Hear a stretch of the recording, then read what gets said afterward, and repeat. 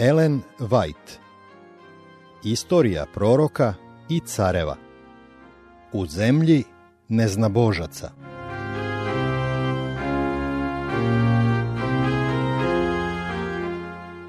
Četrdeset i drugo poglavlje. Prava, velicina. Ovo poglavlje zasnovano je na tekstu iz knjige proroka Danila, 4. poglavlje. Ustignut do vrhunca svetovne časti, čak i u nadahnutoj reči priznat kao car nad carevima, Jezekilj 26.7, Navuhodonosor je ipak s vremena na vreme slavu svoga carstva i sjaj svoje vladavine pripisivao gospodnjoj naklonosti.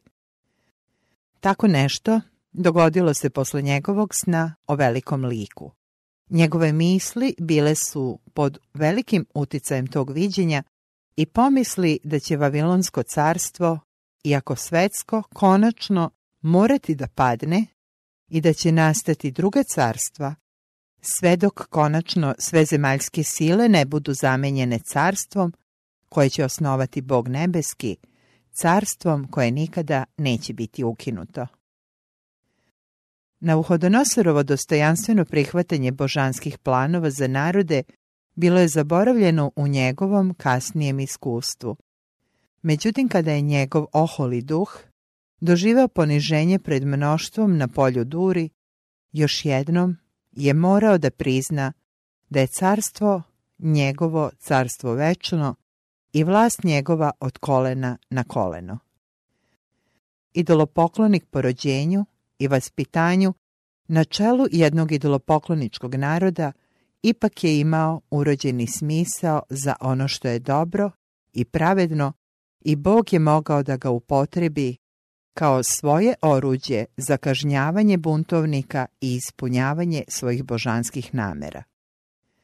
Kao najljućem između naroda, Jezekilj 28.7, Navuhodonosoru je bilo dato da posle mnogo godina strpljivog i napornog rada osvoji Tir i Egipat je pao u ruke njegovim pobedonosnim četama. Dok je narod za narodom potpadao pod vavilonsku vlast, rasla je i njegova slava kao najvećeg vladara tog vremena.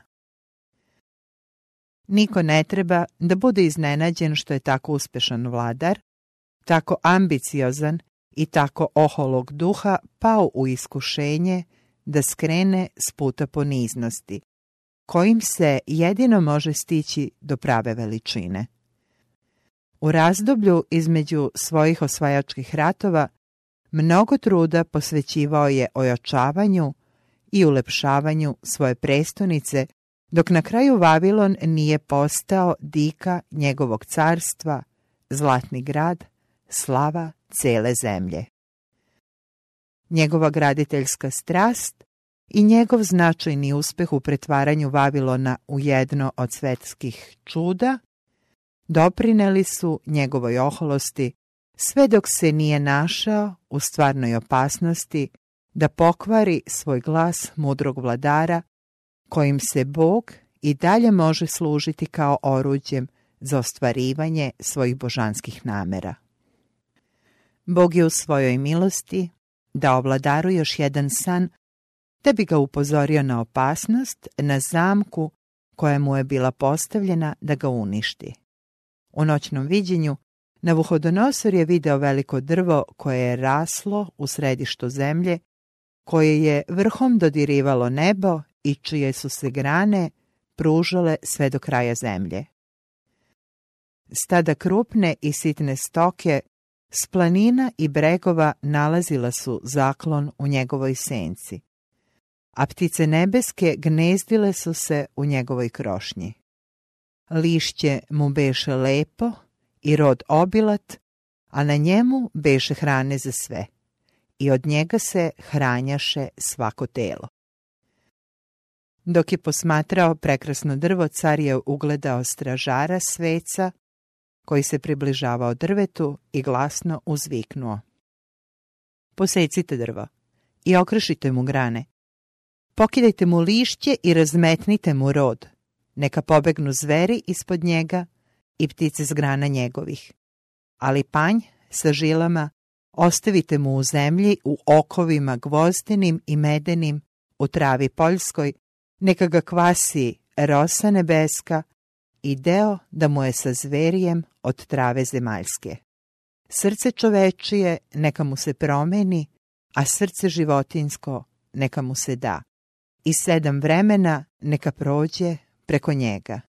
To su odredili stražari i izrekli sveti da bi poznali živi da višnji vlada carstvom ljudskim i daje ga kome hoće i postavlja nad njim najnižega između ljudi. Car ga je vrlo uznemiren zbog sna, koji je očigledno najavljivao nevolje, ispričao vračarima, zvezdarima, haldejima i gatarima. Međutim, iako je san bio vrlo izrazit, niko od mudraca nije znao da ga protumači. Ovom idolopokloničkom narodu ponovo je moralo da bude posvedočeno da samo oni koji ljube Boga i koji ga se boje mogu da shvate tajne Carstva nebeskoga. U očajanju car je poslao po svog slugu Danila, čoveka koga je cenio zbog poštenja, doslednosti i neuporedive mudrosti. Kada je Danilo, odazivajući se carevom pozivu, došao pred njega, Navuhodonosor je rekao: Baltazare, poglavare vračarima, znam da je duh svetih bogova u tebi i nikakva tajna nije ti teška. Kaži san moj što sam snio i što znači. Pošto mu je ispričao san, Navuhodonosor je zatražio: Baltazare, kaži mi šta znači, jer nijedan mudrac u carstvu mom ne može da mi kaže šta znači, a ti možeš jer je u tebi duh svetih bogova. Danilo je značenje sna bilo jasno, ali ga je njegov sadržaj zaprepastio. Tada Danilo, koji se zvaše Baltazar, ostao u čudu za 1 sat i misli ga uznemiravahu. Videći Danilovo oklevanje i njegovu zbunjenost, car je osjetio saučešće prema svome sluzi.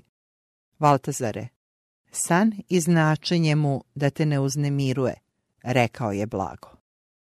Danilo je odgovorio: Gospodaru moj, san da bude tvojim nenavidnicima i značenje njegovo neprijateljima tvojim. Prorok je shvatio da mu je Bog poverio svečanu dužnost da Navuhodonosoru otkrije sudove koji će ga uskoro zadesiti zbog njegove oholosti i bezobzirnosti. Morao je da protumači san jezikom koji će car moći da razume, iako ga je njegov neprijatan sadržaj navodio da okleva, da ćuti od zaprepašćenja, ipak je morao da kaže istinu bez obzira na posljedice koje bi ga mogle zadesiti.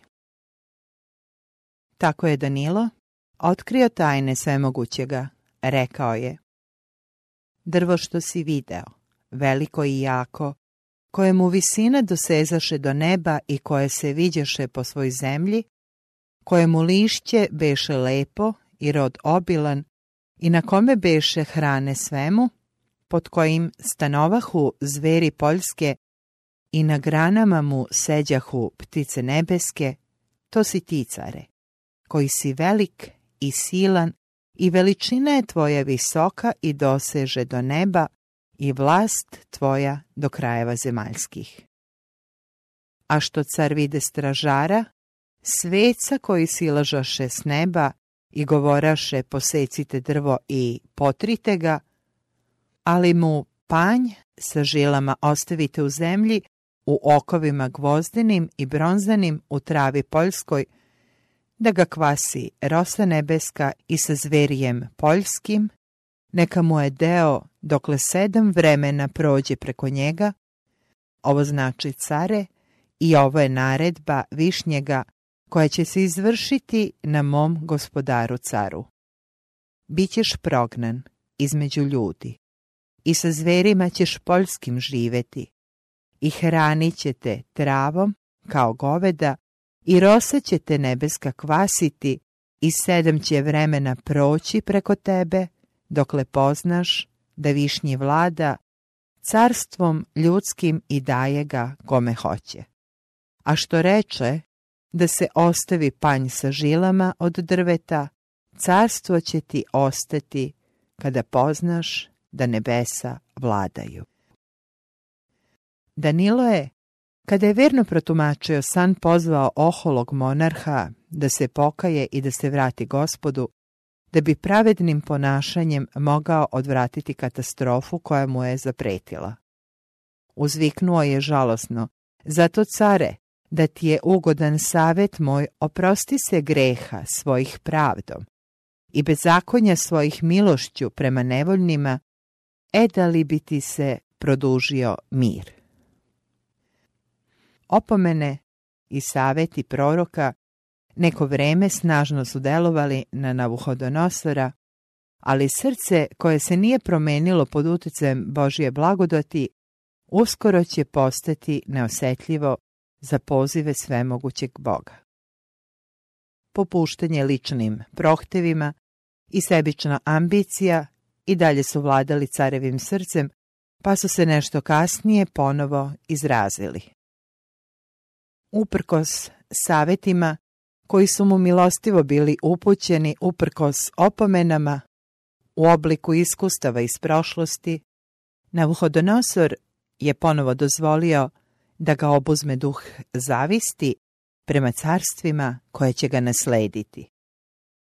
Njegova vladavina, koja je do tada u velikoj meri bila pravedna i milostiva, postala je nasilnička.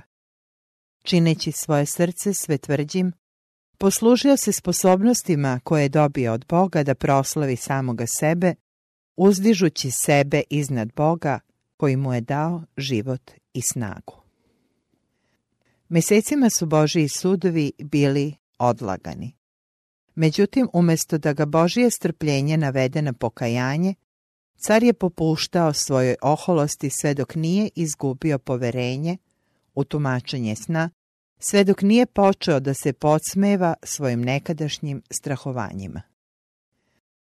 Od opomene je prošla godina dana i Navuhodonosor, šetajući se palatom i oholo razmišljajući o svojoj carskoj moći i svojoj graditeljskoj uspešnosti, uzviknuo je: nije li to Vavilon, veliki što ga ja sazidah jakom silom svojom, da je stolica carska i slava veličanstvu mojemu. Dok je oholo hvalisanje još bilo na carevim usnama glasa neba, objavio je da je došlo vreme za izvršenje božanskih sudova. Njegove uši čule su Gospodnju presudu.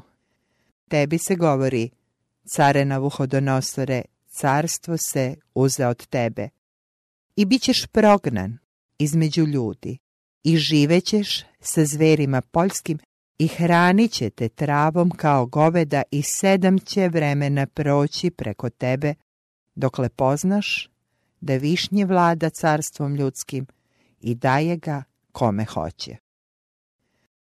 Za trenoka razum koji mu je Bog dao bio je uzet od njega. Rasuđivanje koje je car smatrao savršenim, mudrost kojom se toliko ponosio, nestali su, a dotadašnji moćni vladar pretvorio se u nastranog čoveka. Njegove ruke više nisu mogle da nose skiptar. Vest opomene nije bila prihvaćena. Lišen moći koju mu je stvoritelj dao, Navuhodonosor je sada zaista počeo da jede travu kao goveda i rosa nebeska kvasi mu telo, da mu narastoše dlake kao pera u orla i nokti kao u ptice.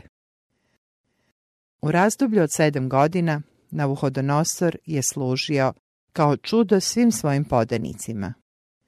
U toku 7 godina bio je ponižavan pred očima cijeloga sveta, a onda mu se vratio razum i on je, ponizno se obrativši Bogu nebeskom, priznao da je Božja ruka upravljala njegovim kažnjavanjem. U javnom proglasu priznao je svoju krivicu i da ga je samo velika Božja milost vratila na položaj. Ali posle toga vremena ja, Navuhodonosor, podigoh oči svoje k nebu i moj vrati mi se i blagoslovih višnjega i hvalih i slavih onoga koji živi doveka, čija je vlast večna i čije je carstvo od kolena na koleno i svi stanovnici zemaljski ništa su prema njemu i radi šta hoće sa vojskom nebeskom i sa stanovnicima zemaljskim i nema nikoga ko bi mu ruku ustavio i rekao mu šta radiš. U to vreme moj vrati mi se i na slavu carstvu mojega vrati mi se veličanstvo moje i svetlost moja i dvorani moji i knezovi moji potražiše me i utvrdih se u carstvu svome i doda mi se više veličanstva. Nekadašnji oholi monarh. Postao je ponizno Božije dete, tiranski, nasilnički vladar, postao je mudri i sažaljivi car. On koji je nekada odbacivao i ružio nebeskoga Boga, sada je priznavao vlast najvišega i iskreno se trudio da proširi strah Gospodnji i unapredi blagostanje svojih podanika. Trpeći ukor onoga koji je car nad carevima i gospodar nad gospodarima, Navuhodonosor je konačno naučio pouku koju moraju da nauče svi vladari, da se prava veličina ogleda u istinskoj dobroti. On je priznao Gospoda kao živoga Boga govoreći: sada ja, Navuhodonosor, hvalim i uzvišujem i slavim cara nebeskoga, čija su sva dela istinita i čiji su putevi pravedni i koji može oboriti one koji hode ponosito. Božja namera da najveća carstva sveta treba da mu odaju slavu sada se ispunila. Ovaj javni proglas, u kome je Navuhodonosor priznao Božju milost, dobrotu i vlast, bio je posljednje delo u njegovom životu koje je sveta istorija zabeležila.